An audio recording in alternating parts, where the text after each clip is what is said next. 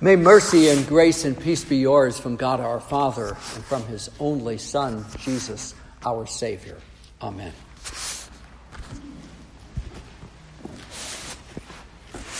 I like clothes. I like nice clothes. I like comfortable clothes. I like new clothes. And I have too many clothes. Are you like me? Now, I'm not wondering what's in your, wallet, what's in your closet. Today, I'm asking you other questions prompted by today's gospel reading and from today's epistle. May the Holy Spirit give us attentive ears and expectant hearts this morning to ponder the Word of God, that we might hear both law and gospel about these questions. What are you wearing, and who are you wearing?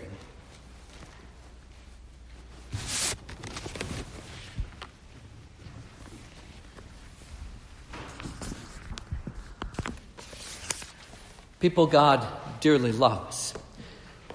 Jesus leaves Galilee in Luke 8. He and his disciples sail east across the sea. They land in an area known as the Decapolis, the 10 Greek cities. This is not Jewish territory.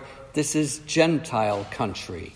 And they are met by a strange man waiting on the shore. He is demon-possessed. He's naked. He's homeless. Luke writes, for a long time he had worn no clothes, and then he tells us that he has found shelter in the caves on the hillsides. People have tried to control him, to shackle this man for their safety and for his own. But he plays Houdini, breaking the bonds and fleeing farther into the wilderness. This man is unclean. Not just by the filth of living like an animal. He's unclean because of demonic spirits. And he's unclean because he's made his home in a cemetery. The caves, you see, were also graves. And being with dead bodies made one ritually unclean. But he recognizes Jesus, and he dares to cry out to Jesus. Now wait. Is this the man, or is this the demon speaking who possesses him? The language tells us that it's the latter. What have you to do with me, Jesus, Son of the Most High God? He shouts. He names Jesus, then he pleads, I beg you, do not torment me. Jesus responds immediately by saying, demon, be gone. But you see what's going on is that this unclean spirit is asking for his punishment to be delayed. He knows what is going to happen to him ultimately. He knows where he will spend eternity. He knows he will be in never-ending torment. Yet then there's this conversation, an unexpected conversation, because you recall that Jesus had a dialogue with Satan, the prince of demons, when he was tempted. But this is the only time in the Gospels that he talks back and forth with a demon. He has commanded already that the unclean spirit release the man. But then Jesus follows up with this question, what is your name? To which the demon replies, Legion. Luke adds that many demons had entered the man, and you may well know that a Roman legion is anywhere from 3,000 to 6,000 soldiers, about the size of a modern brigade in the U.S. Army.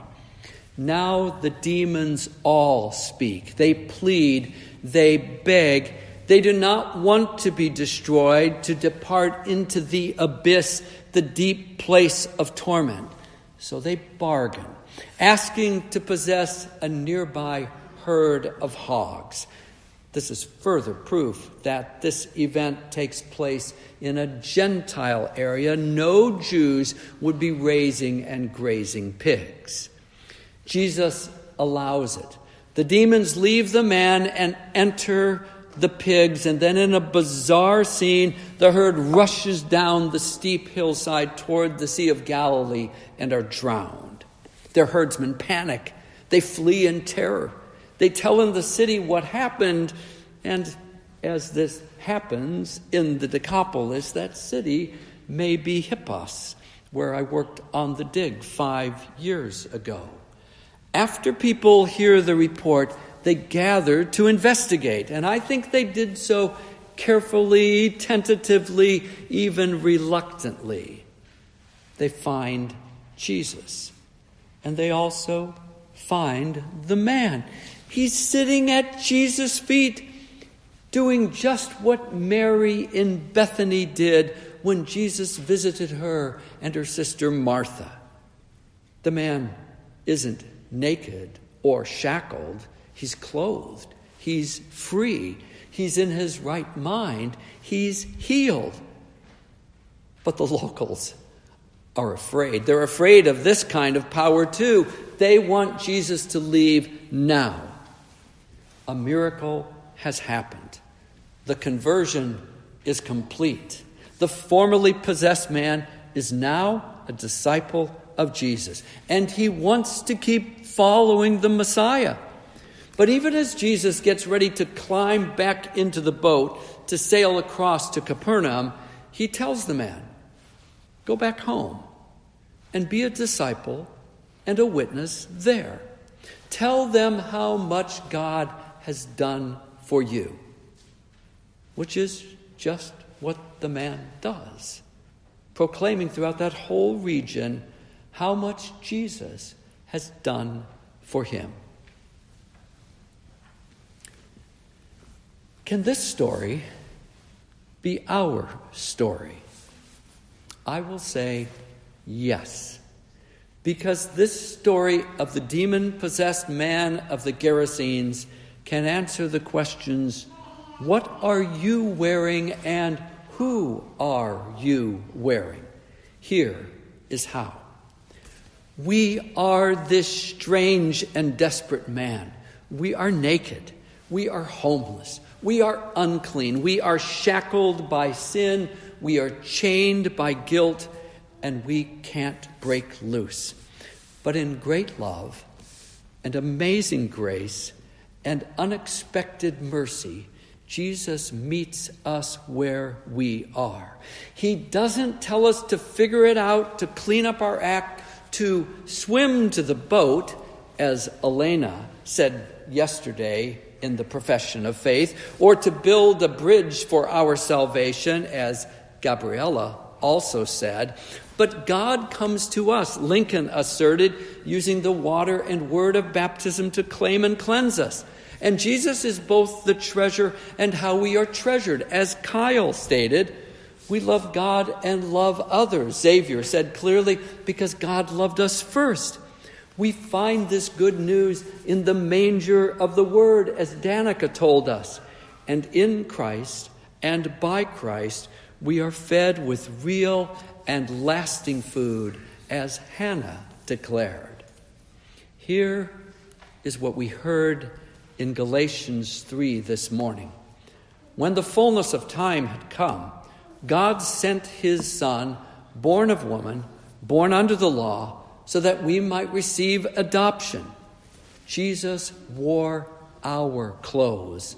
He put on our ordinary humanity, yet did so without sacrificing his divine and eternal identity. Jesus wore our clothes to rescue and to redeem. He wore the swaddling clothes of an infant in Bethlehem. He wore the clothes of an apprentice carpenter up in Nazareth. He wore the clothes of mockery, a purple robe and a crown of thorns when he was sentenced to crucifixion, the innocent one to die for the guilty. His seamless tunic was gambled over before he was nailed to the cross. And there Christ Jesus wore no clothes. He hung naked as he endured the shame of crucifixion. All of this suffering is his. It is finished death, and by that death, he was willing to accept and to remove your and my dirty, filthy, ragged, torn clothes of sin and guilt and shame.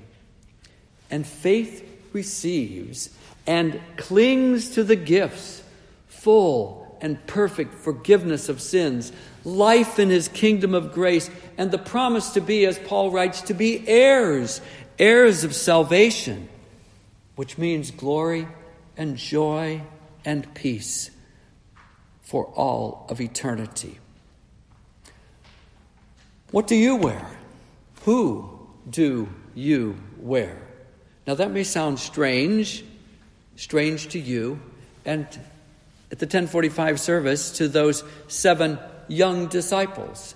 But they are this man of the Gerasenes. They declared last night, as they will declare again this morning, how much God has done for them in calling them his precious daughters and sons, in clothing them with his righteousness, which is why they will be wearing white baptismal gowns today. They wear the complete holiness of Jesus, and they sit at the feet of Jesus, listening to and learning from his word as his young and growing disciples. Here again is what Paul wrote to the Galatians and to them and to us. For as many of you as were baptized into Christ have put on Christ. Now they and we are given nicer clothes than any you could find at North Star Mall or at the Rim or at the shops of La Cantera or after searching online tomorrow afternoon. We wear the perfect and pure clothes of redemption.